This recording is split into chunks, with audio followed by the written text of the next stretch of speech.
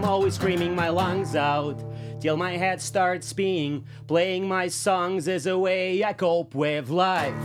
Won't keep my voice down. All the words I speak are the thoughts I think out loud. I'd like to keep things honest. I'm a safe bet, like your life's staked on it for real.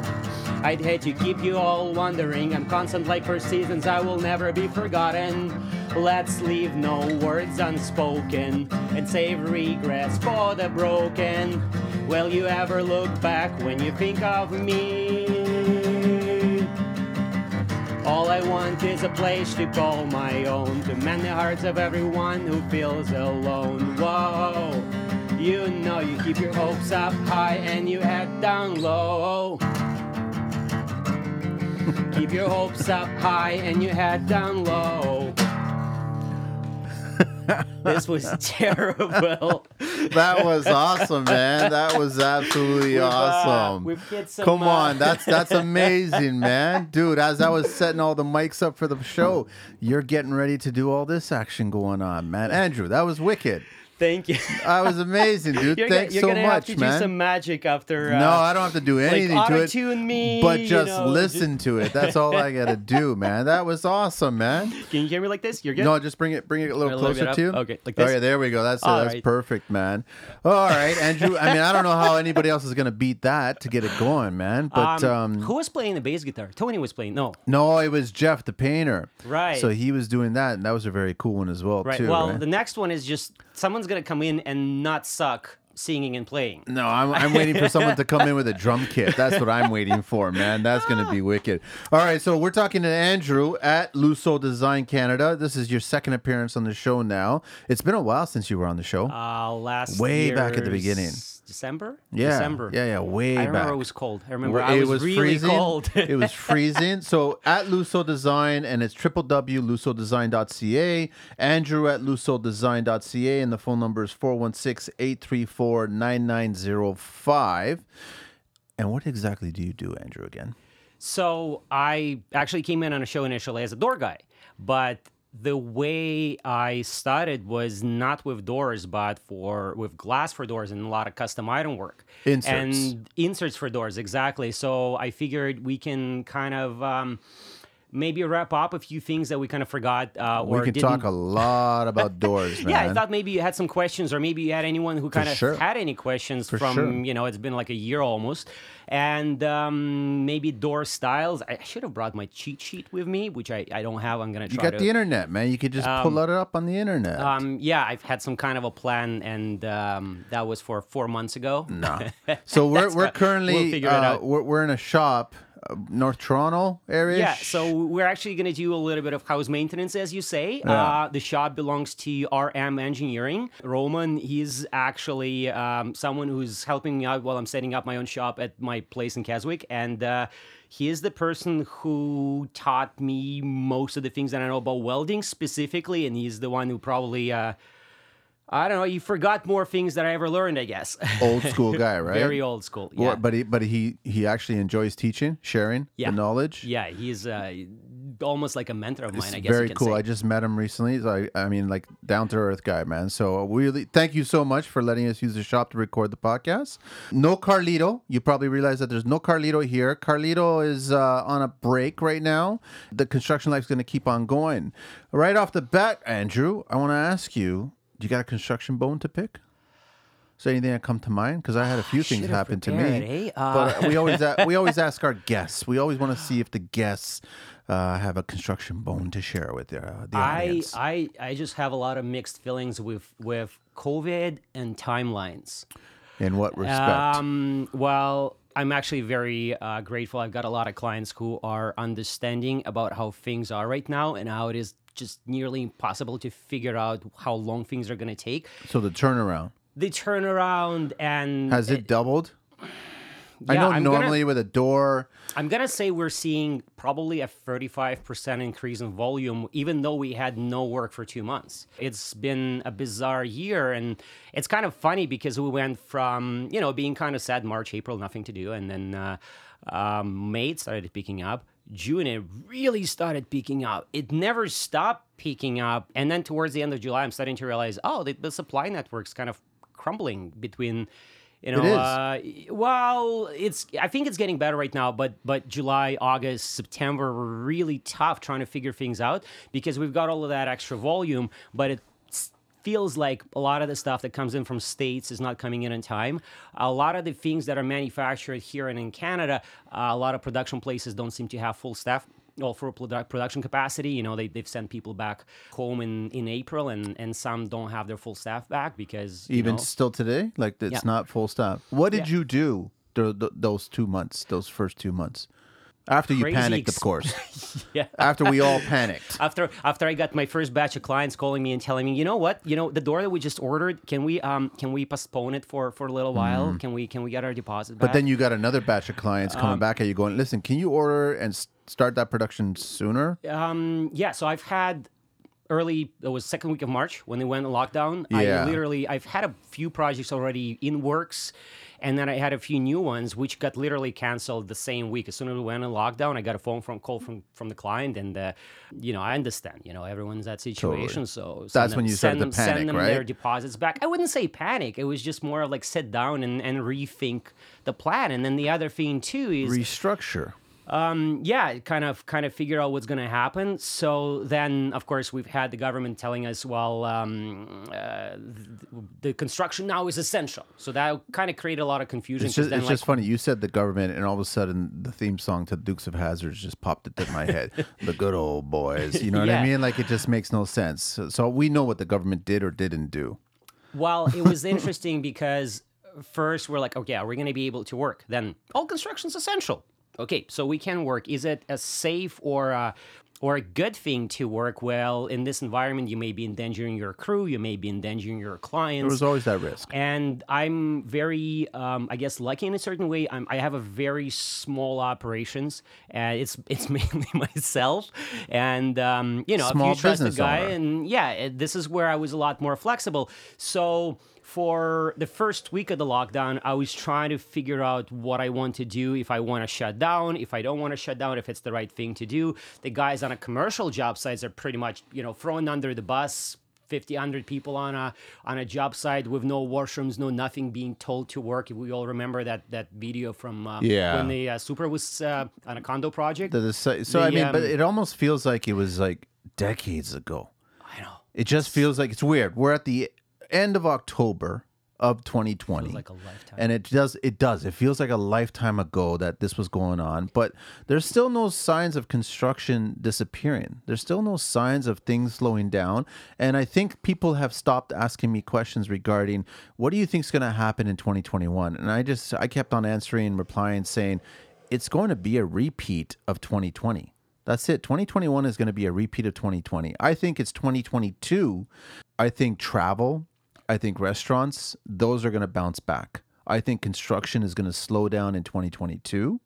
But I still think that you should have restructured your business in March, April, figured out your game plan, figured out your faults, and then move forward with those ideas. And then you would have prospered, man. Like everybody I know that I've spoken to trade-wise, they're busy, man. Everybody's busy. We're all booked into the new year right now. We're booking the spring right now is what we're doing. We're booking the spring, right? And that's what it should be like. It totally should be that way, man. That's interesting that you bring it up. But I think, in all fairness, you don't think that COVID's been a good thing, despite the obvious bad thing? I'm trying to find a silver lining usually.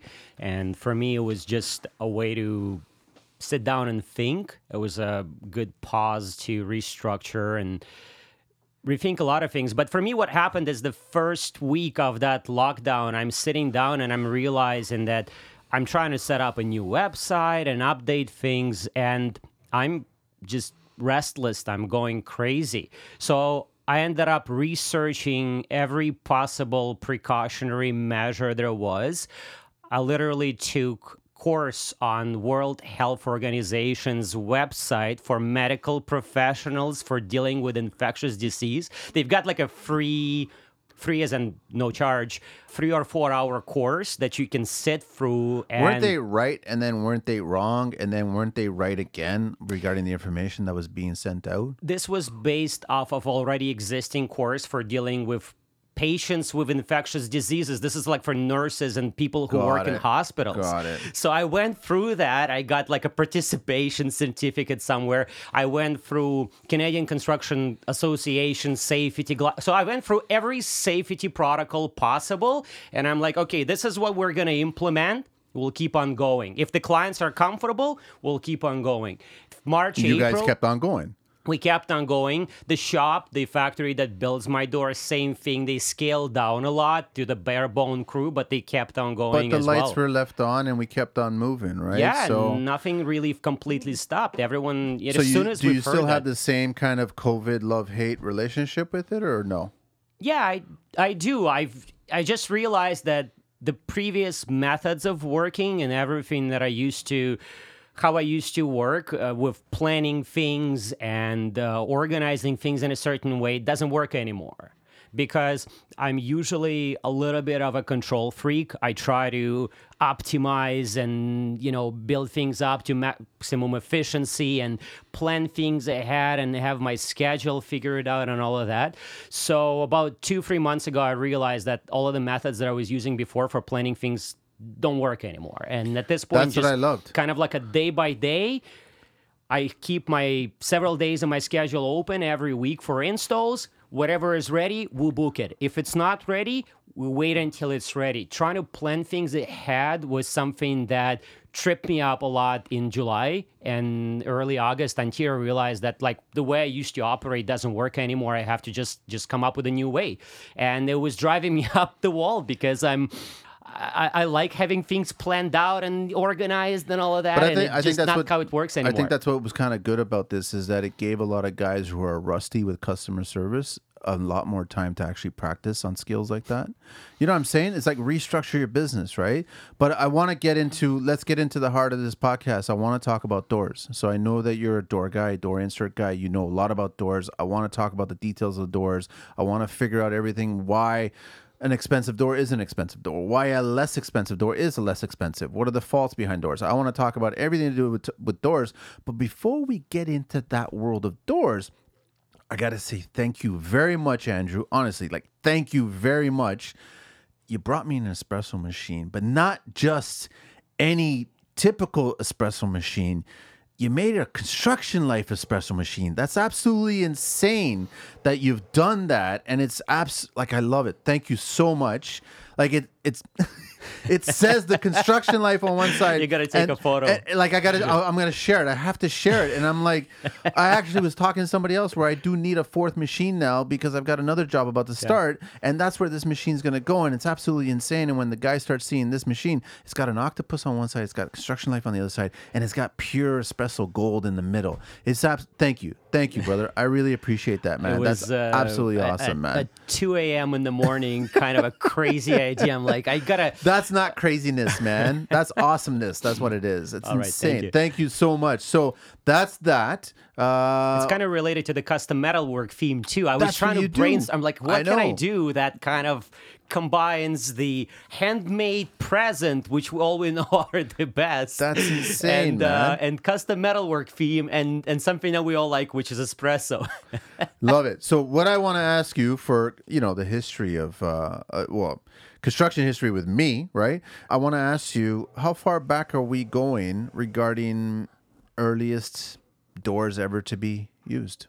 I should have prepared, shouldn't I? I thought it was a pretty simple, I was doing the research and I was like, okay, yeah, so how far back do doors go? Didn't Jeff answer this already, loft doors? I don't know if he mentioned it. Was it in Rome probably, or Greece, going that far back? Maybe even further back.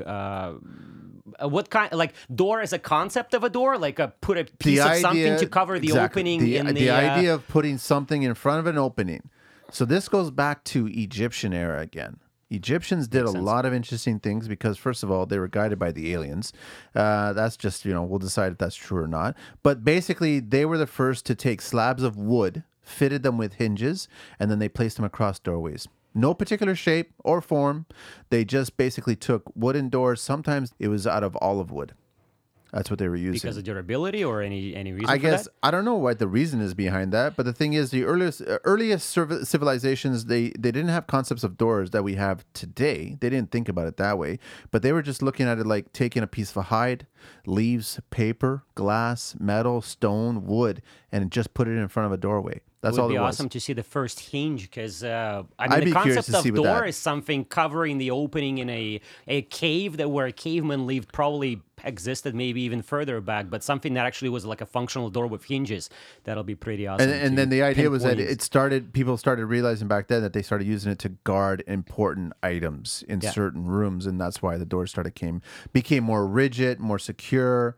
But then all of a sudden, it started getting more popular, specifically in the Victorian era, 18th century, right? That's when it became kind of, let's figure out the purpose behind these doors, right? And then I want to ask you, because I thought this was an interesting fact. Why red doors? Why do so many people have red doors? What's with the deal of having a home and having a red painted door? What do you think it is? Well, I know that in a lot of Eastern countries, like I have a lot of clients that are Oriental and Indian clients as well. And I think in their culture, it's something that wards off bad spirits. Yeah, exactly, man. And That's exactly. So right off the bat, outside of what modern day with the real estate agents, they just think about curb appeal. But the thing is that, red with Chinese culture is basically to fight off evil. That's what it was all about, right? And then Scots, they were looking at it as a sign of you were out of the red, which meant that you basically paid your mortgage off. So you would paint your front door red to let the whole entire neighborhood, I'm no longer in debt. That's what the Scots did. How far back do we have mortgages then? Is it like modern day Scots? Whenever there was businessmen, that's how it was, right? That's as far as back. And then it became, the Chinese took it a little further where it became a shade, a specific shade of red, because it started getting attached to feng shui. Yeah. So it meant a particular shade and the way the door was positioned and the way it lined up with the back door and all that. You could never line them up in the same plane because the money comes in, money goes out, right? So I just found that painting the doors red meant something, and it still means something to a lot of people. And then basically where doors came from. So that was a little history. Yeah, I know. history. Driving a bright red truck, if you've seen it. Yeah, and that's funny. You do have a red Ford, like really red. Yeah, it's a 13, and it was actually the first year when they added racing red, which used to be only for Mustangs before. It was never on any trucks. It wasn't on trucks. It was like burgundy red before was the only option, which I don't like the at ugly all. red. I've got it in racing red, and I can say that it doesn't ward off evil. Well, I don't know. Maybe it does. Maybe there's But a you lot just of don't know spirits that it does. Yeah, I know that it attracts cops. Does it? If It's a lot flashier, if right? you drive fast enough. Yeah, pickup trucks go. I bet you it goes faster than my Sprinter that taps out at 136. Yeah, It a little must. bit. A little bit. It must. A little bit. All right, so let's Intake, exhaust, chip, all the fun stuff. Andrew, let's get right into doors, man. You want to give us a recap of how you got started in the business and why doors and everything like that, and let's go down the whole path of doors. Sure. For anyone who haven't listened to the first podcast, we'll try to make it really fast. Got to Canada knowing nothing about construction. I actually finances and banking major from Russia, Moscow. Wow. And got into construction by accident, loved it. Ended up working for the company that was doing door inserts. Was with them for a little while, didn't see eye to eye on a few things with the owner, started on my own, started doing door inserts, realized door inserts industry is not going where I want to be, gotten into bigger things, which is entire doors. And this was so I started on my own with inserts 2009. So that's over 10 years ago.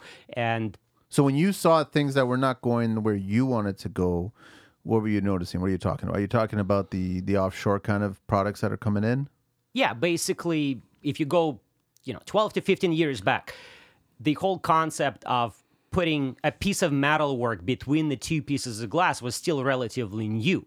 And there were a few companies that started, not myself, that started this trend. And for a while, this was something of custom nature, handmade, really kind of interesting artisanal kind of stuff, Then, of course, as soon as something picks up some popularity, someone decides, well, we're going to take this concept and outsource it overseas and make it for cheap and make a shitload of money on it, which is basically what was happening. So by the time I started on my own, which was 2009, I was in the industry already for 4 years. I started on my own thinking, oh, I'm going to do these custom, I do all of these drawings and I do designs. I'm so, I don't like when everyone's tied to the same 15 designs. I want to change things up. I want to give my clients ways of personalizing their doors because we're making them from scratch anyway. So it doesn't really, if I change something here or change something there. And as a person who, I used to actually work in graphic design as well. It was my part-time job back in Moscow. I was working as doing advertising for a nightclub. And had Man, to do how do you little get bit- Moscow, nightclub, accounting, come to Canada, doors? How does that all add up? How does that fall? How do you fall into doors? I don't know, accidentally, I guess. Wow. I just loved working with my hands in the end of the day. That was the funniest thing is I've gotten into finances and banking because it was a solid, stable job. And I was actually in between the design and the economics when I was picking sort of my major. And I ended up in economics. I was like this close to actually going into design. So drawing and artwork was always a passion of mine. I used to draw from when I was even little. And eventually when I started on my own, I was like, okay, well, this is something that kind of is lining up. I love working with my hands, as it turned out. I hate sitting in the office, which was also something obvious to me as soon as I tried my first co-op in a Russian bank as a clerk, and I think I lasted a week, and just was not my thing. I ended up selling cell phones in one of the biggest cell phone retailer in Russia, and making actually my way up quite high up the food chain. I was working at a store that was next to Red Square. Like literally, you walk out of the store and around the corner is Red Square, 2 stories, fancy. You've got phones for $20,000, $50,000 for one phone, kind of like an equivalent of a Rolex watch. Everything's like, What is it? Just diamond encrusted kind of gold? Yeah, gold. Really? I'm not sure if that brand is still around. It used to be owned by Nokia. The brand is called Vertu. I don't know how to pronounce it properly, but this is how we used to do it. Wow. And we've had from the starting point was $5,000, I think. And this is where for a phone, $5,000 American.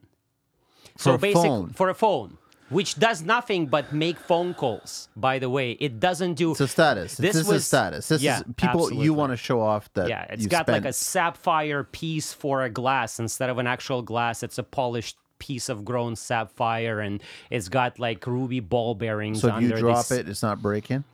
It's supposedly, you can drive like a truck over it. It's got a button where when anywhere in the world you push that button, you get a concierge service and you can book like a plane or whatever, something like that. Wow. It's a different world, man. Yeah, there was when in the late 90s, early 2000s, there was a lot. I mean, there still is, but a lot of money came into play in Russia, and a lot of people I got don't really, know what really. you're talking about, Andrew. Do you have any Russian clients who are like trying to? I'm gonna put some money into Canadian real estate. Don't want to offend anybody, and I don't want to knock on the door either, man. I love all of my clients, whichever nationality they are. I gotta ask you, what are the doors like in Russia? Majority of people. I mean, I didn't work indoors back when I was there, No, but so I wasn't you paying would have that walked much around, attention. and Most people live in condos. There aren't actually private homes unless we talk about villas that are outside the city. Okay. So like cottages, I guess, but much fancier. And then everyone lives in an apartment building. An apartment building has a door, which is a solid steel door, like the basic door is a solid steel door, solid steel frame, solid steel door bolted onto concrete with a 4, 5, 6, 7-point lock, like the one that we've had. 7-point lock system? Well, I'm used to like a 4 multi-point at the most is like 4. Yeah, so basically we've had a door which was somewhat basic, and we've had the primary lock that had 4 points, 2 to the sides, up, one down. Then we had a second lock that was plus the 3 hinges. on the free hinges. Then we've had the free bolts that'll go into the side. That was the second lock. And then the third little lock was like a deadbolt about 2 inches wide. That's just like a manual valve. So you like turn it and you push it, and that's like a little latch. So the reason why you would need all this security is why? Russia is a fun place to leave it. So that's a typical door for... Yeah, that's like a pretty straightforward. Are you kidding Well, me? apparently the steel that's used for these is relatively cheap because everything's coming from China there as well. Which is right around the corner. And so someone had like a TV show where they would go and debunk all of or expose the cheap products, and they had a can opener, and they opened the door with a can opener. But the ones that were well made, I'm pretty sure it's like in one of these videos where the cops are trying to knock the door out and they can't. Like these were doors, you'd have to blow them up, and they'll bolt them right onto everything's concrete, so they'll bolt them straight onto concrete. I'm sure that you do this when you travel, when you did travel, when we get back to traveling. You pay attention to doors. Like I walk around and I see a door and I pay attention to it, and I'll actually stop in my tracks and I'll go closer to it because I want to see the details attached to this door, because generally it's a rare wood. Generally the hinges are very, very custom. Generally the handle is extremely custom as well too. So I'm sure that you are taking that knowledge that you've seen abroad or even just from other manufacturers, I guess, and trying to figure out how to make your doors that much better. I think the trends on Canadian market are completely different. And I'm not going to say like behind or ahead or whatever, just different. What do we want? What do Canadians want here? Well, we don't just have the same standards yet, I guess. The other thing too is, like Russia, Moscow, big city, mostly condos. So these doors, for example, from an insulation perspective, probably wouldn't fare as well because they're solid metal. There's no thermal break to them. There's no nothing. There's maybe foam insulation inside. It's not necessary. So, and I've been here too long to really follow the trends there. I'm sure at this point, in between Russia itself to Europe being so close, Germany, Italy, all of the Scandinavian countries, they have insane standards for energy efficiency now. And I'm pretty sure this is where, like, you look at any doors with multi-point lock, like our multi-point locks are German, right? Like the ones that we use here. Who was the first that actually designed multi-point? Probably some German guy. The Germans. Probably the Germans. We always know it's the Germans. Most of the brands that I see in North America are either German or American. Yep. And I think I've seen maybe one Italian ones. But mostly either German or American. And that's becoming the norm now, multi-point. Because I remember when I got started in construction 12 years ago, multi-point was not really the norm. Like it was a very serious upgrade. It's still not the norm. I'd really love it to be a norm. Why to be is honest. it not the norm? Why would you want to just have a handle and a door and a deadbolt? It's more expensive, and we don't have the same technology. So this is actually a pretty kind of a topic interesting, because when it comes to electronic locks, which are a big thing on a market right now. Do you like them? I do. I mean, they're convenient. They're the gadgets, right? I like playing with gadgets. I think they're horrendous looking, though.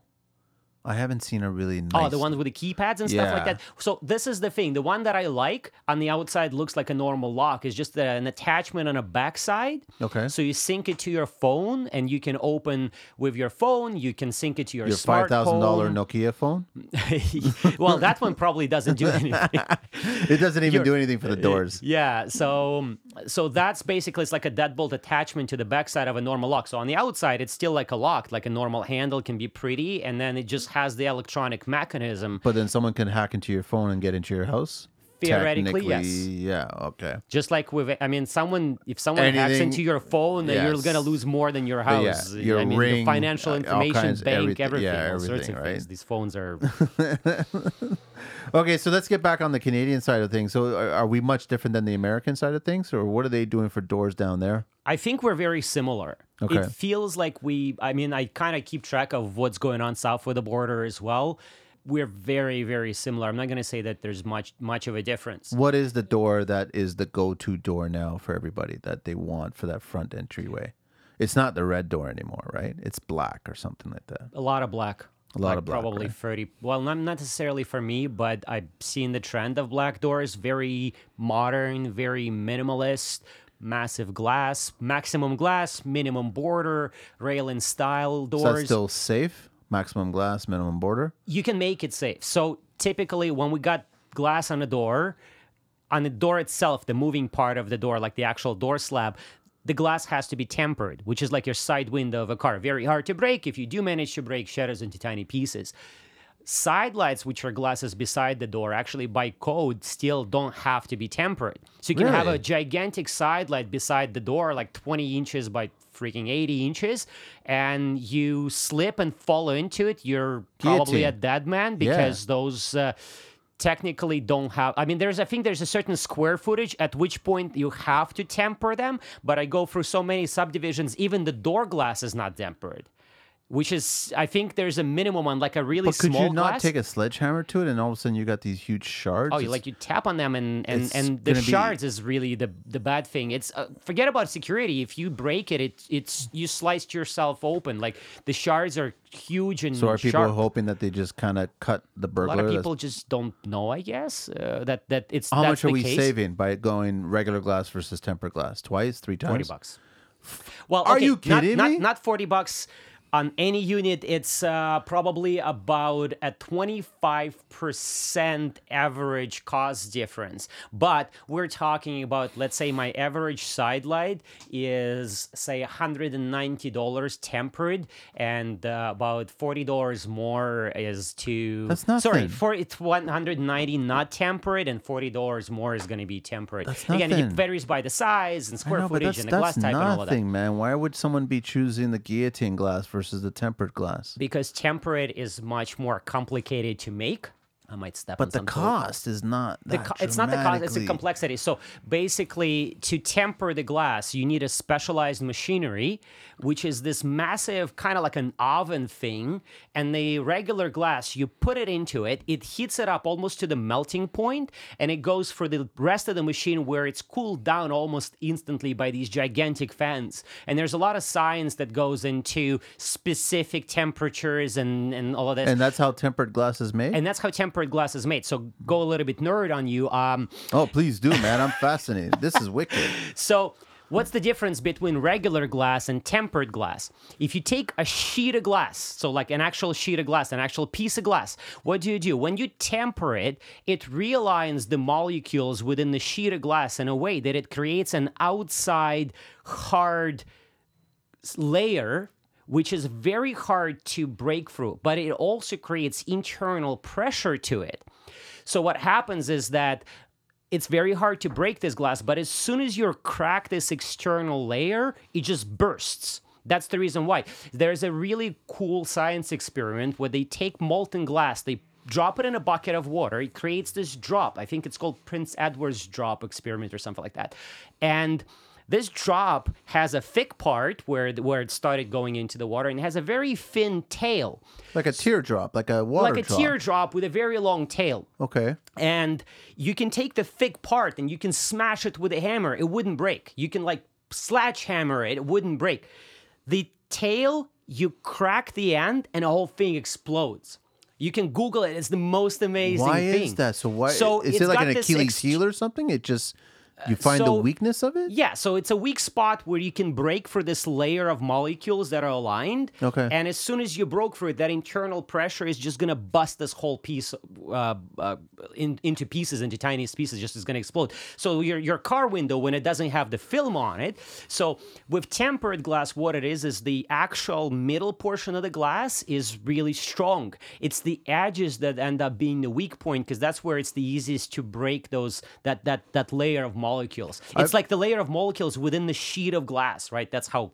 I've had a huge scare one time when I was installing a shower glass door that was tempered, and I just by sheer bad luck just nicked the corner. For a split second there, I thought that it was just gonna shatter, and it was like this tiny little sliver just came off the edge of it. You were very lucky. And that was it. And I was like going, there's no way. Like it was just a tiny, tiny little thin piece, man.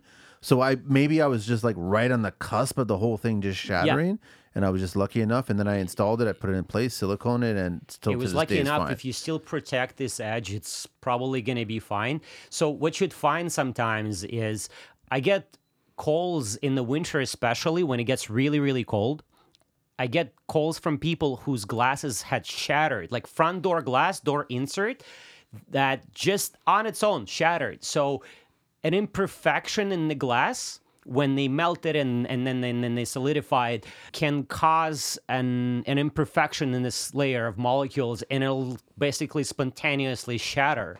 That's why it's so hard to get anyone to warranty. Like if you talk about warranty on glass, almost no one would ever give you warranty on breakage of any kind, because like theoretically it can, if it's a faulty glass, it'll shatter on its own. Plus you can never really, it's very hard to prove if someone hit the glass hard enough for it to break After it's broken? after it's broken. Because you're all into 1,000 pieces. Yeah, it's just gonna, well, yeah, there's certain, like when it's been just broken, it usually stays together, and you can tell by the pattern where the impact point was. Came from. And Okay. in certain situations, you see that impact point is on the edge of the glass, like inside there where it's hidden. So that's where it could have been an imperfection. Where it's right in the center, it could be someone What like about shot the it with a spontaneous BB gun. version, the one that well, you the just- spontaneous version, that's the thing. It's random, so you cannot really. So truly as a client, you come back and I call you, Andrew, my door just exploded. I didn't do anything. I wasn't anywhere near it. But you're for not me, warm- I'd warranty it. You really, huh? I knock on the wood, there weren't any of my clients that ever had that. I've had clients who broke their glasses accidentally, but Because they did they something. hit them hard enough to break them, which is not a small feat, but that also can happen. I know I've spoke to quite a few people who didn't get any warranty, like their glasses were broken. The company would just not even return the phone calls. Okay, we got to get into a bunch more stuff on this stuff Sure because thing. I'm finding this fascinating. Andrew, so at Lusso Design Canada on Instagram, any other social pages you want?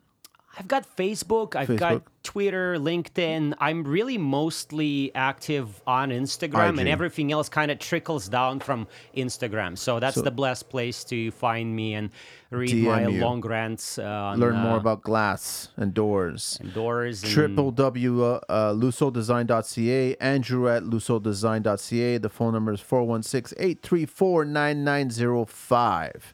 Thank you so much for joining us on the Thank you for show. having me. So tell us about the doors now. Let's talk about doors, the frames, the frame, the jams. Is there any point in repeating all of the stuff that we kind of talked about? No, or we should talked just about send it earlier, everyone but back I don't to- think last time when we did it back in December, way back when, I don't think we went into specific details. Like, first of all, you didn't even talk about any about this glass, man.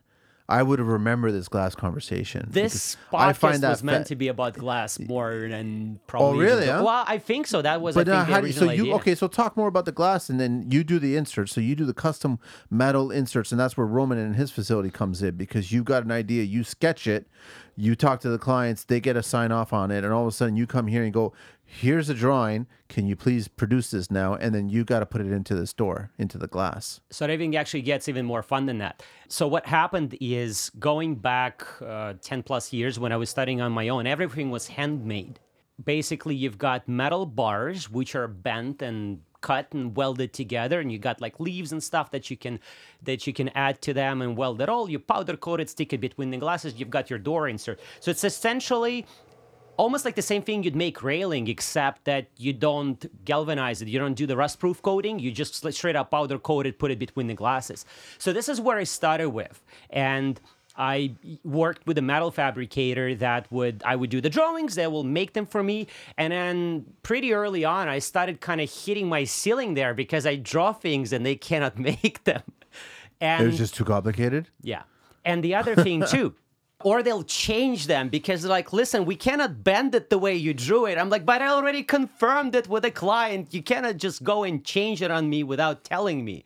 So what happened is, going back to my, artwork background and stuff like that, I started drawing things and I thought of an idea of a metalwork design that's based on an artwork.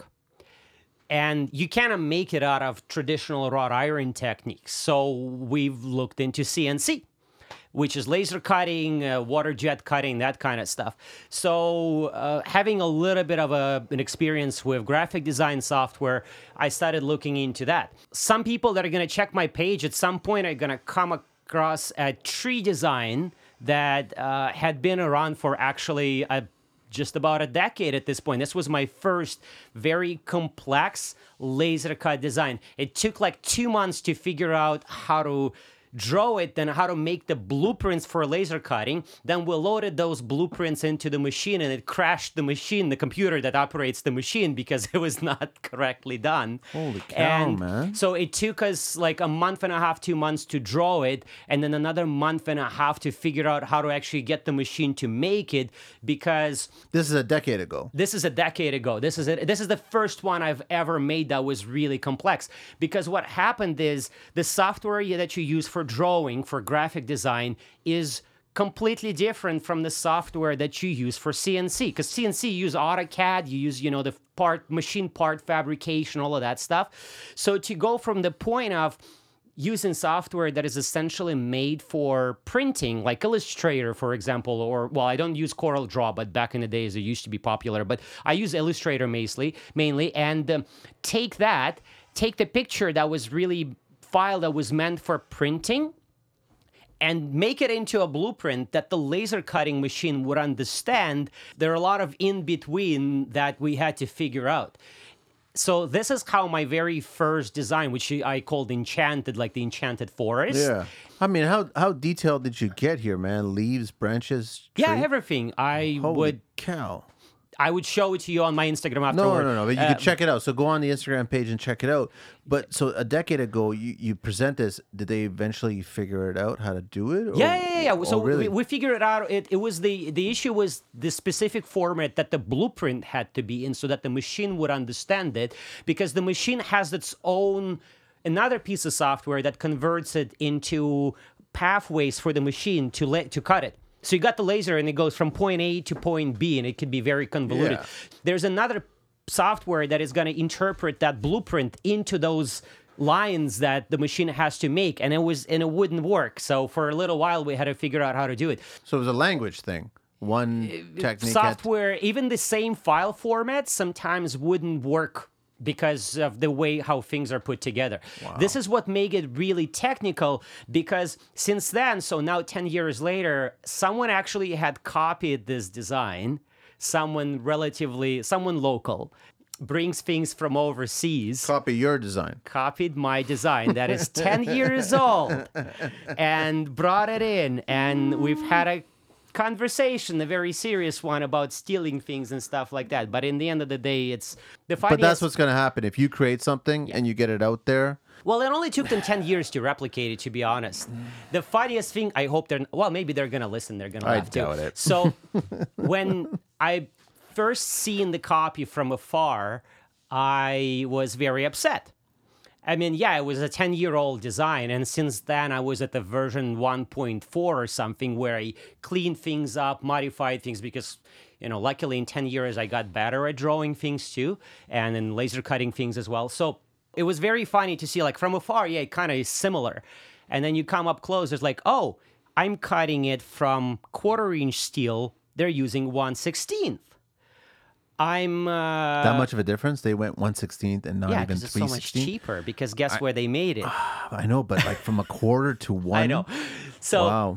So it looks like a sheet of paper. Then you can see that whoever was copying the design didn't do a very good job. They missed some details. They missed, yeah. It's like, so there's basically a software that you can try to use to rip off someone's design, except that the files are so complex that software doesn't really do much. What do you mean, like a photography software where it scans? It's a different file format. It's vector formats for anyone. Yeah, so there is a software that you can use to rip off a picture, create a vector file and create a vector file from it. But that's not always. It depends on the resolution. Comes of the out garbage. Yeah. Okay. So the only way to properly do it is to literally hand draw it. That's the only way how you're gonna get a clean file. Or then scan, the like machine... point scan in person exactly how it is, but very high DPI, Yeah, but right? you need to still make the vector, and then from vector you gotta make the so CAD these guys file. just figure picture. Let's just take a picture that we saw from so IG. they probably sent it to someone on Fiverr or something like that to do the blueprint. So they cut it out of 1/16. It's already kind of like a blurry kind of a version of the original. Hang on, because you mentioned Fiverr, and I don't know how many people know about that, but basically you could tell them. I know it's like a subcontract freelance website where you can pay someone money to do. You can find anybody in the world that will do something for next to nothing. Yeah, there's basically a kid in India Fiverr. that's gonna do probably for $30 he's gonna do 15-hour project. And a lot of people do use it. I've used it before, and I get it because you can create logos for really cheap. You can do certain things, but I would never steal someone's work. Cons and pros. Yeah. So the other thing that they did is when I cut things, I'd cut them out of a single piece of steel, which actually makes them more expensive because the way you lay... So the sheet of steel that is loaded into the machine has a size, maximum size to it. And then when you're trying to cut multiple pieces, multiple parts, there are only so many that you can fit into the sheet. Yeah. And certain standard sizes like 22 by 64, 22 wide, 64 tall, that's like a full glass insert on a door. They don't fit into the sheet very well. So these jokers were doing what? For me, it's just... There's only this many that we can fit into the sheet, and because of that, my cost is a little bit higher. What they did is they cut it up into little portions so that you can fit them like a jigsaw, so you can yield way more pieces off of a single sheet. Your cost is lower. And then they spot welded them together. No, are you kidding me? Yeah, you can. It's one of these things you'll never see it on a picture. But if you put the two side by side, you're gonna immediately see the difference. Did they clean the spots or no? Yeah, but you still you cannot weld the entire line. Like they're long lines that had to be, and they're like two tacks at the top and the bottom, but the middle is still a line. So yeah, it was, and of course the design itself was 10 years old. So at this point, I already had a new version of the design. So I looked at it up close. That just makes you cringe, right? To see it, that just makes you cringe. Well, they could have literally asked me, Andrew, can you make us our own version? And I would have drawn a file for them because we actually had a pretty decent relationship. Like we're competitors, but we know each other. And when you both are on the market for 11 years, you either learn how to get along and not to be an idiot, or not. But what happened is we did made up eventually. It's just a funny story now. They only did like one round of 10 pieces, and I think out of courtesy, they're coming up with their own version of it or something like that. Or I don't know. That's what they told me. I don't know. Maybe they're still saying it. Probably they're still selling it. But whatever. The funniest thing was for me is I came to realization. It's like, yeah, someone can try to copy my work, but no one's going to copy me. And there's certain things, how I do things, even at the point of drawing things right now, thank God, 10 years later, I've gotten a little bit better. So I can draw things that are, like that octopus and stuff like that. Unless you know how to draw, you cannot draw it. Yeah. So not only you have to be technically skilled to take a graphic design software and use it to create a file for CNC, for machining things, which are completely unrelated software pieces, and you have to convert one into the other and clean it up in a certain way, and even drawing it already in a certain way that it comes out clean. That was the whole goal, is figuring out how do I already draw them so that the guys in the CNC shop, in the laser cutting company, don't have to spend 3 hours and charge me $100 an hour to clean up my files. Or they just going to tell me, you know what, we are not interested in dealing with this bullshit, which we've been through a couple of times. He's like, this is your file, this is garbage, clean it up, I'm not gonna cut it. It's gonna make, well, like a lot of things, when you have these issues with files, the machine is just gonna go and it's gonna melt and create a mess instead of actually cutting the part. Really? Yeah. There's a lot of things. Like you can create glitches where you have a machine, you have a laser cutting the design, and then suddenly, because of the glitch in a file transfer, it connects two random dots together, and it goes, that just goes right across the whole sheet of steel and cuts the whole part in half. Why would and that's it. Why? Because there's something in the software? Well, so basically, yeah, you're transferring from one software into the other, and they're not really related to each other that well. So you gotta pick these things up, right? Like on the output, when they're cleaning up, like they have to take my blueprints and clean them up technically. But when they are in a rush, they don't always see those things. Plus, those things don't always necessarily show up in their software visible enough. So we've been with situations where they've scrapped pieces because I made a mistake in a blueprint and they didn't catch it. And then they have a sheet of steel that goes into scrap because the whole part was just cut in half or melted because there was a too complex detail and it was too dense amount of lines. So it's trying to cut it, but it just heats up and heats up and heats up and heats up, and it just melts the whole thing. So how were these inserts created? Oh, you see those on the wall, the roses? Yeah. This is from actually my project from last year, where you can maybe snap a photo of these. Wow. So I was trying to get a part that will be a cast rose, and I couldn't find anything. So I had to take a traditional wrought iron design, cut these roses out of CNC, and weld them onto a traditional metal grill. So this is what's happening right now, is this fusion where I take CNC and I take traditional wrought iron and I kind of put them together. And this is where we got to the point about 4 or 5 years ago. I was talking to my regular metalwork guys and I was like, listen, I'm going to CNC this design, but then I need you to take it and weld a bunch of leaves to it. And he was like, I'm sorry, the amount of time that it'll take me, I'll have to charge you whatever I usually charge you for the full grill. Yeah. And I understand, this is what it is. It's his time. I have nothing against it. I was like, well, price-wise, with door inserts, it's already a very tight market. Like with the stuff that comes in from overseas, honestly, it's very hard to make money in door inserts, which is why I'm doing doors, which is why I'm doing entire doors mainly. I was like, okay, so I'll do it myself. So I had to figure out how to weld, and I just met Roman through my laser cutter, and Roman was kind enough to initially help me with some of the projects, and then was like, you know what? You want to learn this stuff? Come here and weld. I'm like, I'd love to. So then you could figure out how long it's going to take. And honestly, welding is so much fun. It's so we do MIG welding, which is the squirt gun, and it's the most amazing feeling because when you woodwork, you've got wood and you clean it up and you put it together, and it's really, really cool because of the things that you can do. But then with metal, you take those two pieces of metal, you're like split second, psh, you welded it, you cannot break them. No, the strength, that sheer, it's like they're like you can take a 2x4 and jump on it, it'll break eventually. You take a half by half an inch diameter metal rod, and this thing is strong enough to and you can just cut it and weld it together in a few in a few minutes or a few seconds really, and this is going to be like that strong. And then like there's certain welders that I've actually met through Instagram that also kind of inspired me, because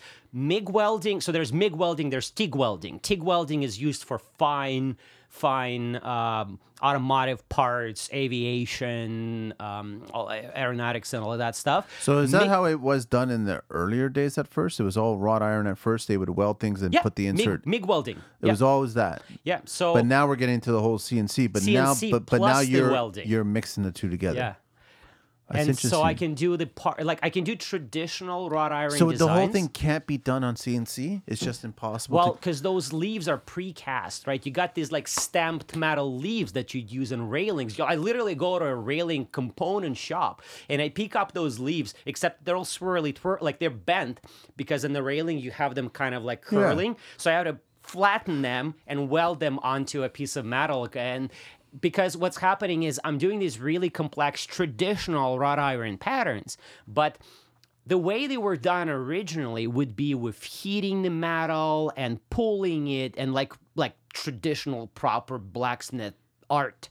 And unfortunately, there's very few people who would pay for traditional proper it just gets it'll cost you like $1,000 to make one insert. So but the production wrought iron inserts that we're doing here, they use a lot of machinery to bend things, to swirl, to do swirls and stuff like that. A lot of the things that I'm drawing that is based on these a French castle metalwork that the client sent me as a reference. Do you get a lot of clients that are doing that? They're pulling out these. I encourage them to do that. So they're pulling out stuff that was made from centuries ago. Yeah. That are true Yeah, I do a lot of modern stuff as well. I do these super modern geometric patterns. I'm actually got a project today. We're going to be doing a chevron pattern. You know, like the a lot of the barn doors. Yeah, herringbone pattern. Only we're using as a reference for the metal grill design. Really? Yeah. So it's going to be a 1/4-inch steel between the glasses, probably powder coated black. Staggered on the same plane, or how are you making? Staggered on the same plane. I mean, I have a few other ideas that I don't want to ramble on too much about this because I want to make them and then show them rather than talk about them, and it'll take me another year and a half to get to them with the things that I have to do. But yeah, we're working on some pretty. There's always some. I have a. Well, not a notepad. I've got a Google Keep list with ideas that I wake up 3 o'clock in the morning and I add them in, and it's a pretty long. What are some of the interesting things that clients have asked you to make? I've recently done a hand-drawn lion. So there's a black door on my Instagram, which is very special to me. Every once in a while, we get a client who is respectful of you as a craftsman and also has a bit of a budget, and they're like, well, we envision this, what is going to be your take on it? And then you give them the idea that you're like really excited about, and they're like, we'll love it, this is how much it's going to cost, we're good. And then I made it. So it was a black door with black glass, which the glass had automotive tint on it because we realized that there's no glass like this. So we had to take 2 pieces of glass, put limo tint on them, and put them together to create this blacked out glass unit, which is still, you can see out through that. And it's these narrow, tall doors, which are 8-foot, kind of like 8-foot doors, but they're only 20 inches wide, both. So it was a single door and 2 sidelets. So the opening was not meant for a double door. Okay. And we meant these really... And then on top of these black doors with black glass, we've got a silver polished metalwork, which has an artwork-based lion head design that was based partially off of the lions that they had on their like ornaments and gates. Yeah. And then it had like the fleur-de-lis and stuff like that. And all of that with a multi-point and with a pull bar. So it was the craziest kind of like, that was one of my favorite projects from last year. If Mark and Lisa end up listening to this, which they follow me on social media, thank you so much. And I mean, huge thanks to every single one of my clients, because honestly, I enjoy at this point, I realize that if I'm not going to enjoy a project, I'm not going to do it. So you're at that point in your business? Yeah, I'm at that point in my life, I guess, where I'm realizing I don't have maybe that much time. I mean, in my mid-30s, but you still realize there's, I got a 7-year-old daughter that's growing up so fast. Yeah, you want to be more passionate about the work and the skill. And you got to be happy doing what you're doing. Bring to it, exactly, and right? if you're miserable, even if you're making money, what's the point? There isn't any. But I'm sure that you look at these ideas like that line idea and you're like going, my team, my guys, my fabricator, my suppliers, they're all going to really love doing this one. And that's the reason why they're in this business. They're going to hate me for they'll hate you such at a first, complex project. But they'll love you for it when it's accomplished, right? The thing is, so this is where a lot of these doors are standardized, and I can just submit the order, and I'll just work on the metal work. I'll work on the designs. I still do a lot of legwork. I'll come in, I'll pick up the metal grills, I'll polish the little imperfections. I don't kiss them before I drop them to powder coating, but almost. Some of them maybe I do. From the designs to the blueprints to laser cutting. Then I pick them up from laser cutting. I drop them to powder coating. When I pick them up from powder coating, I check that there's no issues, no scratches, no nothing. I drop them to the glass guys, label them. Like, this is, when it comes to doors, the actual door may be made by a door fabricator. Should we plug them? I think they deserve it. Of course, Ruskin totally. Doors. Sorry, I've been who with is it them. again? Sorry? Ruskin Doors. They've actually kind of blown up this year. I don't know what's going on. The guys hit probably triple or quadruple the volume. RuskinDoors.ca. Okay. Yeah, so they fabricate. They're a door fabricator. They're a factory that builds doors, but they are not shy to do custom stuff and interesting things. This is why I think, started working with them. I've been with them for probably 9 years at this point. One of the things that kind of, I think, got us working together is they'll come up with this crazy idea with like my eyes wide and everything. And I'm like, guys, we need to do this. Yeah. And a lot of the companies that I've dealt with would be like, this is too complicated. We don't know how to do this. This is bullshit. We don't want to do this. These guys are like, This is interesting. Yeah. Let's try that. Let's figure this out. Yeah. And they're still like that right now. And You just described two different types of contractors out there. possibly two different personalities, maybe Exactly. even. And so. But then, yeah. So when it comes to more regular doors, I can submit the order. They do their thing. I do my glass. I'll play with the hardware and everything else. For the more custom stuff, like the door with a lion, I was there figuring out. Like we got all of the door parts, we got them ready, and then we were figuring out how to position the grill and the hardware together. Like I'm at the point where I can probably even assemble my own door to be a good installer. You have to understand how these doors are built. Otherwise, you're not going to be able to fix an issue on a job site. So you got to be able to, if you're really good, take the door completely apart, put it all back together. Do you give your guys training? Is that where it comes from or no? So what's happening is about 5 years ago, after previous 5 years trying to build my business the way I seen everyone else doing. So you'd have a retail company, you have a sales guy or maybe the owner of the company, and then there's factory, there's an installer, and you basically get the order, send it into production, get it out of the production, subcontracted to installer, and then you come in and collect the money from the client. What I found out is that approach didn't work for me very well because, one, I'm too OCD. A lot of the installers that I worked with, I didn't like working with, or I didn't like the results, or I didn't like how they reacted to me pointing out things that they missed. Yeah. And I'm an anal person, so I'm not going to say anything. It's not that they were bad or I'm somehow better than or anything like that. No, I'm just a difficult person to work with. Maybe. Man, Andrew, it's not, man. All it is that you're rubbing elbows with people who don't really care about being more. For a while, it was happening, right? Until at some point, I've had pretty much a nervous meltdown after just having to come back and reinstall the door, basically after someone who got their money, it didn't want to come back to fix something. That's a whole other. And I'm there to pick up the money, and the client's like, so. They were installing the door, and I was noticed they did this, and it doesn't quite look right. And this is when you're like, yeah, this is because they did it wrong. If you give me a couple of hours, I'll fix it for you. And I'm there for 3-4 hours taking apart things and coming back sometimes because there's parts missing or because something was cut and assembled in a wrong way. This is where I realized, okay, you know what?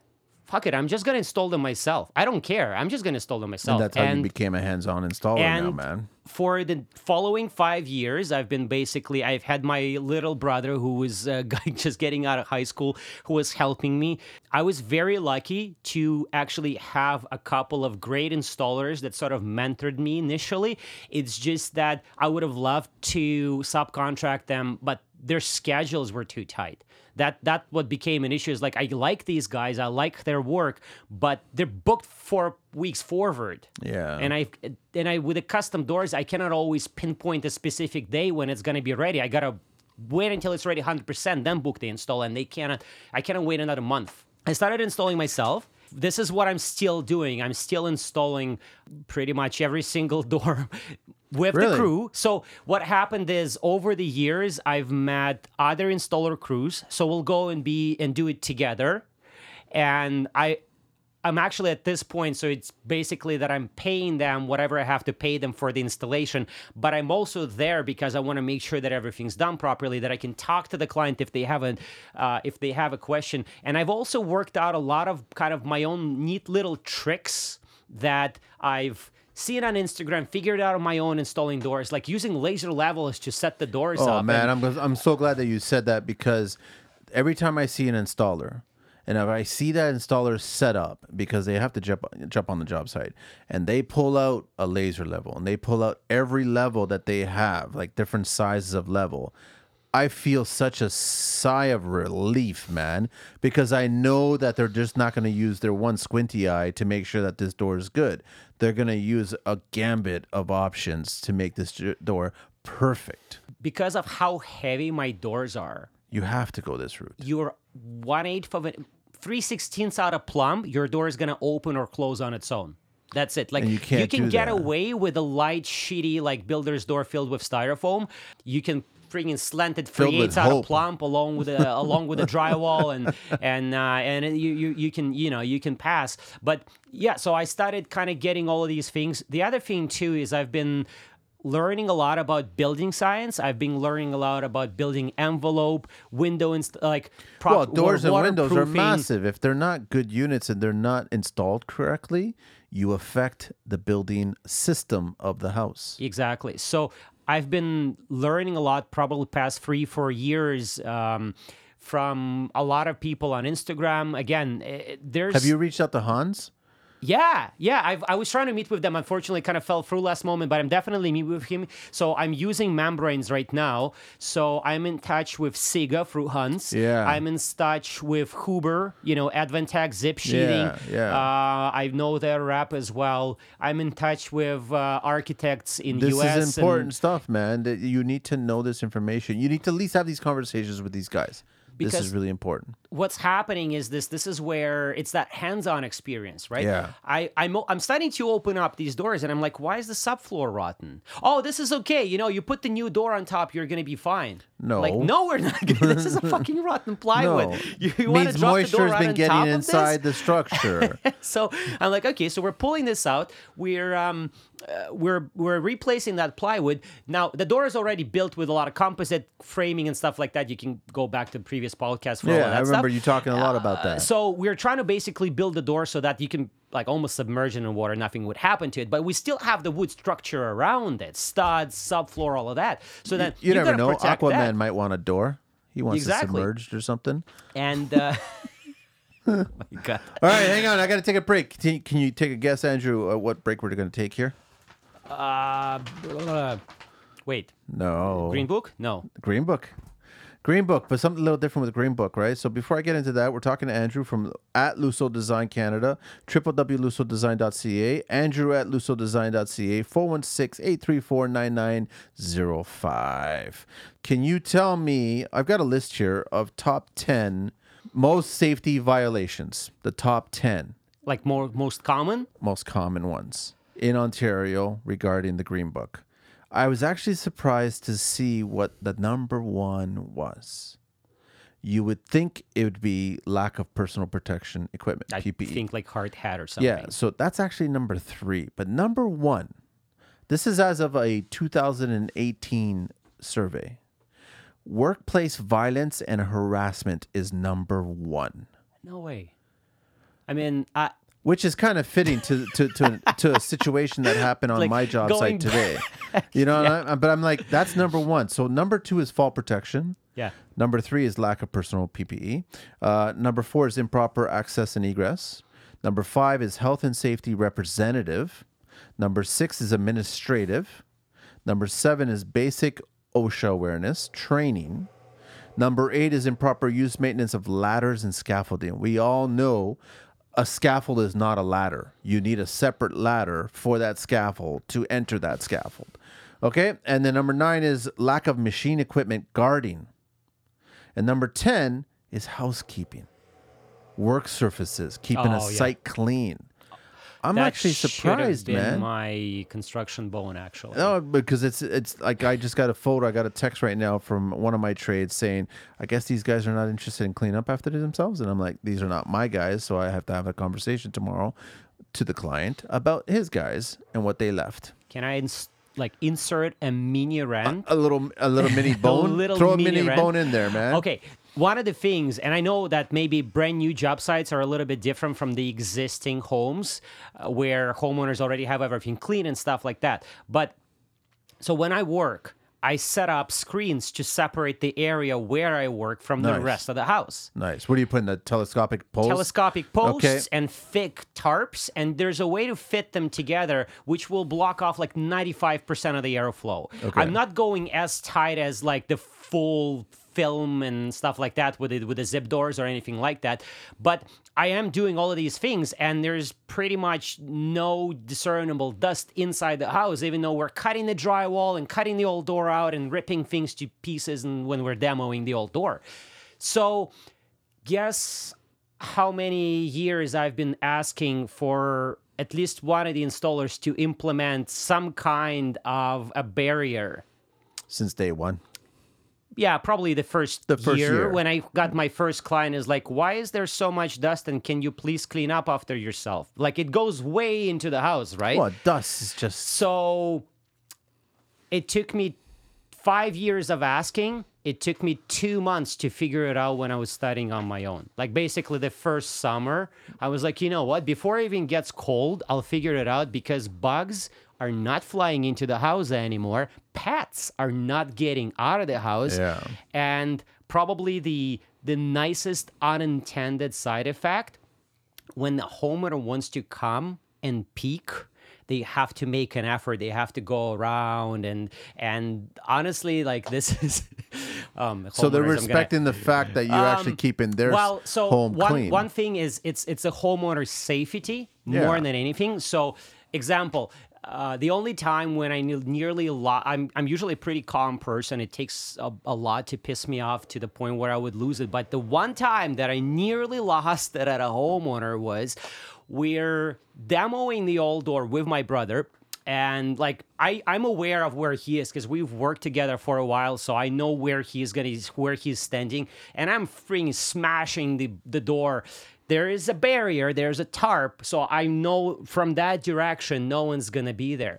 And I'm basically taking a swing with my hammer, and with some kind of a sixth sense, I stop, and I realize the homeowner literally, like a cat, he sneaked behind me, and he was looking right above my shoulder into the piece of wood that I was like smashing to pieces. And you didn't know that he was right behind you?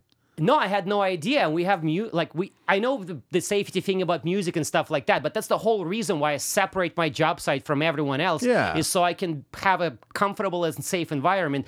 So I nearly clocked the homeowner straight in the face with a hammer, with your on a backswing. Oh, like I was just doing. I'm doing a backswing right now. And he's the nicest guy. Honestly, like, he's a very nice older Italian gentleman, very curious. Yeah, absolutely he would be amazing. A really nice guy drinking out of a straw. I know. And I, like, on a full backswing, I nearly hit him in the face with a hammer, and I think I lost it for just about a few seconds. I don't think I swore, but I think my voice got really loud for a moment or two, and then I composed myself, and I've asked him to just basically make sure that, we see him approaching and stuff like that. So one thing, dust control. Two things, safety, right? Yeah. It's not just that I'm actually going to start. So one thing that I'm planning to do is I'm going to start doing time lapses, and I always document my installs, because I can always see how we've done things. If I have to go back and service the door that I've done 5 years ago, I can pull up my Dropbox. So it's not that I'm scared that the homeowner, I'm not trying to hide anything from the homeowner. It's for the safety, it's for the security. So the one thing is the tarp. The second thing, so we're working with composites. If you've ever seen an install, you'd probably notice that most door installers are not using any kind of vacuum, any kind of dust control. So I hooked up a vacuum to my saw, made an adapter, and it eliminates probably about like 90% until I make it better. It's about probably 80%. Your miter saw, your circ saw, your table saw, circ saw. Your miter saw, miter saw. Okay. Yeah, so my miter saw has the vacuum hooked up to it, which I can replug into a table saw. And I started using it because I don't like sweeping. Because I can't stand it. But you know what? You just gave me a thought, and I'm surprised that no tool brand out there has actually developed this yet. Because guess what happens when you set up a miter saw? Majority of the time, you're setting up a table saw. So why can't they design a vacuum that actually has a Y fitting so you could put two hoses on it and connect it to two tools at the same time? You can get like a splitter, and I'm not sure if from where? Where you from find the Amazon? vacuum. Yeah. Really? Yeah, and I'm going to Amazon tonight, man. And the other thing, I'm not sure Really? if the vacuum is going to be strong enough though because you're going to have two No, openings. it's not so much that you're having both machines operate at the same time. It's the convenience. But when you have a second hole, it's not gonna pull in hard enough to hold. Like the opening is gonna be that much wider, right? They got to figure it out. I bet you any money there could be like a damper in between the Y. Or automatic, some kind of exactly. a thing. So there's already a switch that goes on with the vacuum. You plug in the vacuum, you plug in your saw. I already know that. Yeah. So that's typical. But I want to actually, because every time I set up a vacuum, I always got to set up for the miter and the table saw, and I only want to set up one. I don't need unless they're forcing you to use one vacuum per tool, and then basically you got to buy a second vacuum. And you're hoping that the electricity is not gonna the breaker is not gonna be strong enough because the vacuum is 15 amp, the miter is 15 amp, the saw is 15 amp, the next vacuum is 15 amp. So I started setting this up just out of my OCD cleanliness. And then I realized a few years ago, so we're using everything that's composites. So it's one thing that you're going to go and cut a piece of poplar molding and the shavings go into the ground and whatever they dissolve doesn't really matter. But composite doesn't. Composite doesn't. So there are these tons of composite plastic shavings. Like I've had an install. That was one of my last installs. Not the one where I lost it, but the one that probably pushed me closer to losing it. Yeah. Where I was on a job site with the installers and they basically left a pile size of, 12 inches wide, 5 inches high of composite shavings from cutting, table saw and everything. And then they just took a blower. No. And then they just kind of blown them, not even off the driveway. They've just kind of like spread it over the driveway. Why not sweep that up dustpan or vacuum? I don't understand that, man. Yeah. So I was sweeping that driveway after they left. Okay, so that's your second bone. So cleanliness, dust control. It's huge. I think and you know what? A lot of people think of it as something that takes more time. It saves you time. You work more efficiently. You set up once. It takes you 25 minutes. You're not running for any other tools. But I don't like the trades that set up and all of a sudden they're done their scope and then they just leave and they think that. I just find it kind of interesting because these trades were spending a better part of an hour blowing and cleaning all their tools just outside the door to get all the sawdust off of it. But then they loaded up all their tools and all of a sudden you go to the job site and all the offcuts and all the sawdust and everything is left on the floor. And I'm like, but that's part of you cleaning up all your tools. You got to clean up after yourself. Exactly. That's a whole other world, right? So one of the things that I love, I don't know, I think I heard it from someone on IG as well. The job site should be like a crime scene. No one should even know you are there. Shouldn't leave any traces. That's pretty good. I like that. I guess the work should be there, but in terms of cleanliness. You should have done the work and moved on, and that's it. Yeah, I'm the crazy person. So there's a new construction project. There's, plywood for floors, no finished floors here, shavings, someone was cutting moldings or whatever. I like sweep. I think from now on, if I don't see an electrician come in with his arsenal of tools and there isn't a vacuum there, I'm kicking him out of the house. Well, at least like a dustpan. No, because the thing is that electricians are notorious for what? Those little nibs, right? Those little nibs that are left on brand new flooring, and then someone steps on it, and then what happens? A nice big scratch on brand new flooring. Especially if it gets under the floor protection. Floor protection. And everyone starts stepping on, and then guess what? It just keeps working its way underneath there. Yeah, but I mean, they should. They're so easy to grab the wire, cut it off, and then leave it on the ground. I'm like, dude, man, that's not how it works. You need a vacuum behind you, man. So, all right. So, Andrew.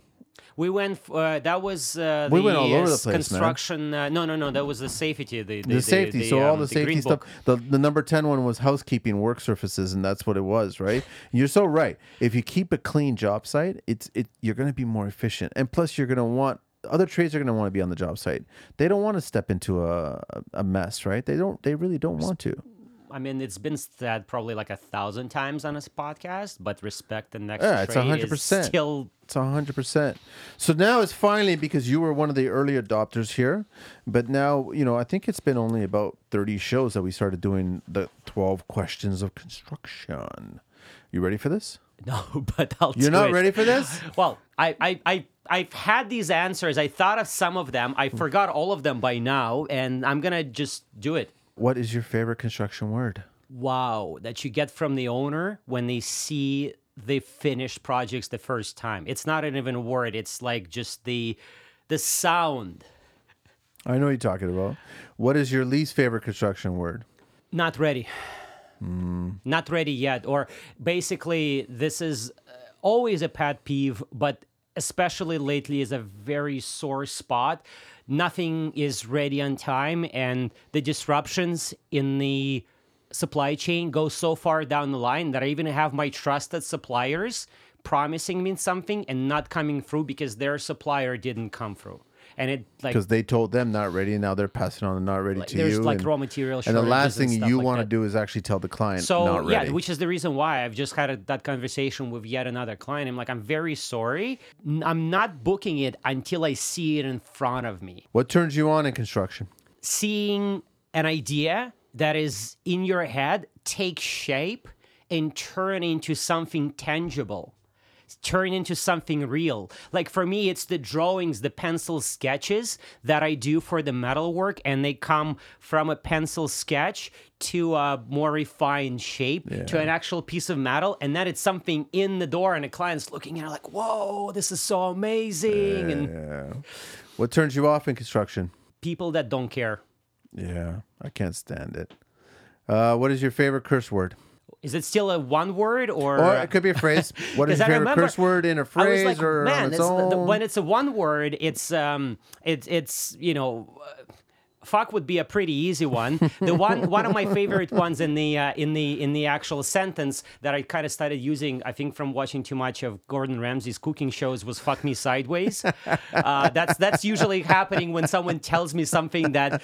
Something's wrong or something that's happening, and then I guess one of the perks of being, so I'm Russian, right? So I Yeah. speak fluent Russian, and because I grew up in Russia, if I like really swear, it's in Russian. And that So would if- be There's of course like "блядь," which is basically fuck, but it has a different origin, Okay. so to speak. Okay. The funniest thing is there is a very, at this point, it's like a meme, "сука, блядь." Suka Black. Yeah, so this is something that's like in gaming, and it became like popularized as a common Russian swear word, but no one actually puts them together like this. They're usually used differently. What does that mean? Well, there's no kids listening to this, but I'm probably gonna offend so many of my like Russian speaking. Well, maybe hopefully none of my Russian speaking clients are even gonna hear that. No, if you want to leave, you know leave what? it out, Honestly, I'll leave the leave it out. You can look it I'll up. leave the details of the linguistics of the Russian swear words to after the I know podcast. during Rosie and Spaducci, she shared an Italian one, and I had to look it up, and I thought that was funny. So my dad was an interpreter, right? Okay. He's back in Russia, and he's fluent in Italian. Oh, really? But he's a maybe that's where my construction passion came from. My dad was a construction site interpreter. Oh, so you heard it all. I'll yeah. You heard it It'll be all. like vaffanculo. What is your favorite vehicle? There is a rally driver / drift driver. His name is Ken Block. Anyone who doesn't know him should look him up. So he started as a rally driver. He's actually the co-owner of the of some shoe companies and stuff like that too. So he's a professional drift driver. So he moves cars sideways and burns tires. So what car are we talking about they did a here? 1965 Mustang. Except that they put this completely crazy they rebuilt it completely, so it doesn't even look really like, you can only get glimpses of Mustang into it. Yeah. They've put a V8 on it. It's a twin turbocharged V8 that runs on ethanol. The thing is, I think it's 1,200 horsepower. Holy cow! And it's all-wheel drive. And he drifts it in all-wheel drive sideways, and this thing is insane.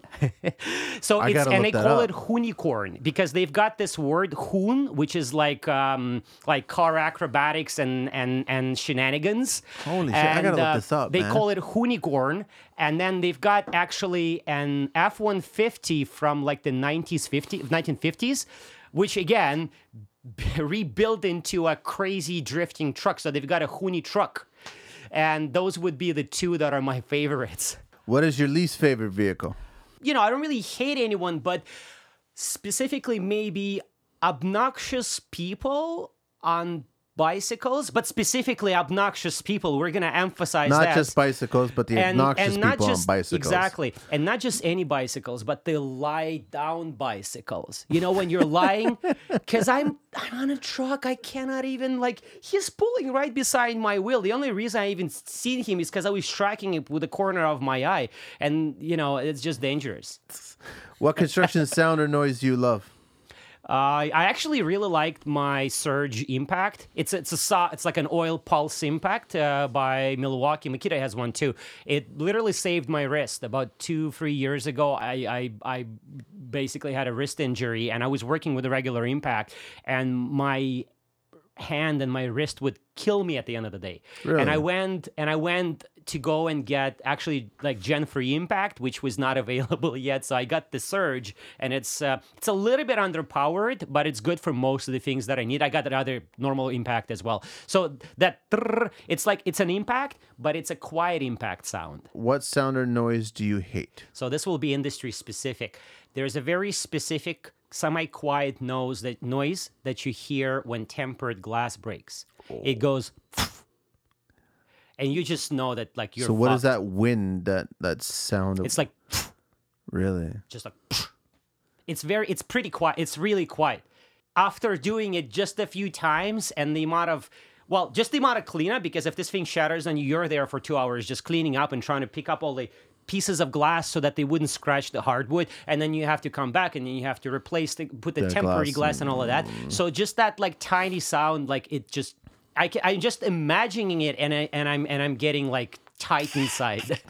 What profession other than your own would you like to attempt? As of the past few years, a tattoo artist. Really? I've got a full sleeve done last year, which was my first tattoo, and it was something that I was planning for over 5 years. And it was something that I did in spite of everyone that I knew. My wife is not a big fan. My family, my mom and dad are pretty traditional Russians, so religious, all of that. So they're okay with it now. But basically, that whole experience of communicate, because this was 15-hour trip, it was 5 trips, but it was or 4 trips, but it was a full day. And then I had not the chop, but we were adding details. So it was the whole thing. The whole time I spent in the shop was several days basically in and out. Wow. And communicating with the incredibly talented people, just the artists, amazing artists.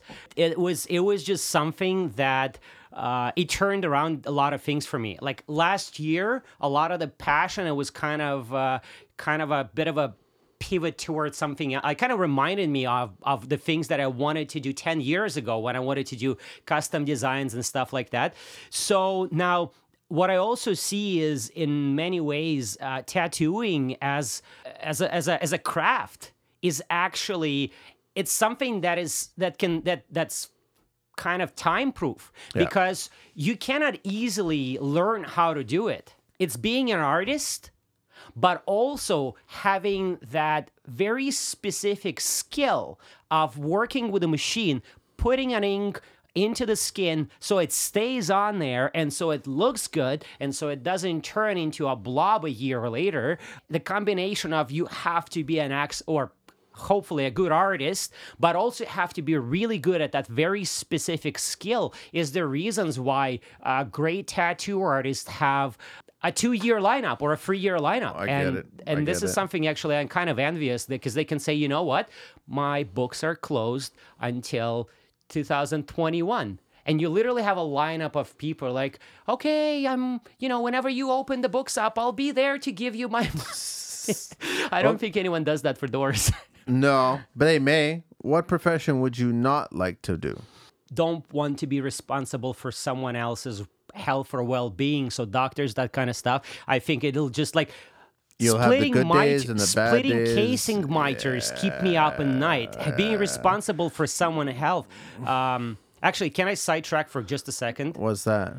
as a which dawned on me this spring, I was dealing with a job of a very badly installed door in a brand new house, and the amount of mold and rot on a 2-year-old, 3-year-old, I think, door was just crazy. Like I was literally calling Carlito and I was calling Mike from MacCore because they were like the people that I kind of remember from podcasts dealing with mold and stuff like that. And I was trying to figure out like how bad it is and sending them pictures. So I don't know if I can close it off or not. So as contractors, we actually deal with people's health. And this is what a lot of people should understand. Maybe not everyone, but it's true.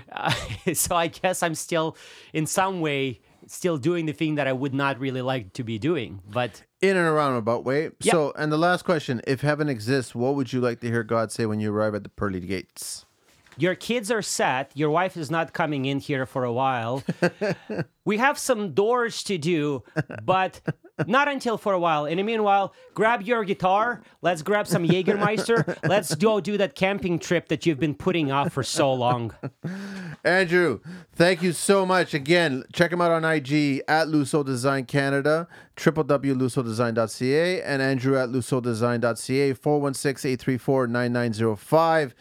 Give him a follow, give him a hire, reach out to him, ask him a bunch of questions regarding his products. He'll educate you. Andrew, really appreciate you being back on the show and diving right into more details about the doors and the whole door industry, man. And a custom metal work and all everything. That's and once again, thank you so much for the custom espresso machine. That's absolutely insane. And watch for it on Instagram because you're going to see more than one post about that because that's insane to see an official Construction Life. So I did machine. the 2 of them, right? The one that I did for myself initially was The a test, experiment, a test drive. Yeah. I've been doing these like espresso time shots, and we tag you and Tony and stuff like that. You know how many times I had to figure out a specific angle so that doesn't show that my machine is already. I was trying to figure out what was going on there. Tony's gonna be so envious of this, man. I'm gonna make him one more too. I'm gonna make one for everyone. All right, let's get out of here, man. Thanks again, Andrew. Really appreciate it, man. Take care. Take care.